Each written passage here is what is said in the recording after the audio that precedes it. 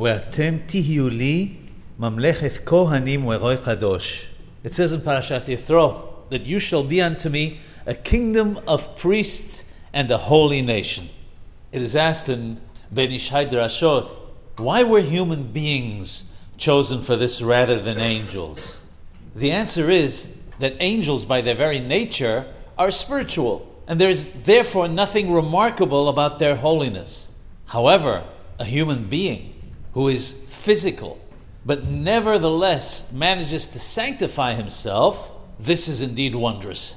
This can be compared to an artisan who makes a bird out of artificial materials, but fashions it so beautifully that it looks real in every sense. The artisan could command a high price for this bird, whereas a real bird would sell for a fraction of the price. Why? Because to create an object that looks like a real bird out of man-made materials is something very unusual, and therefore commands a higher price.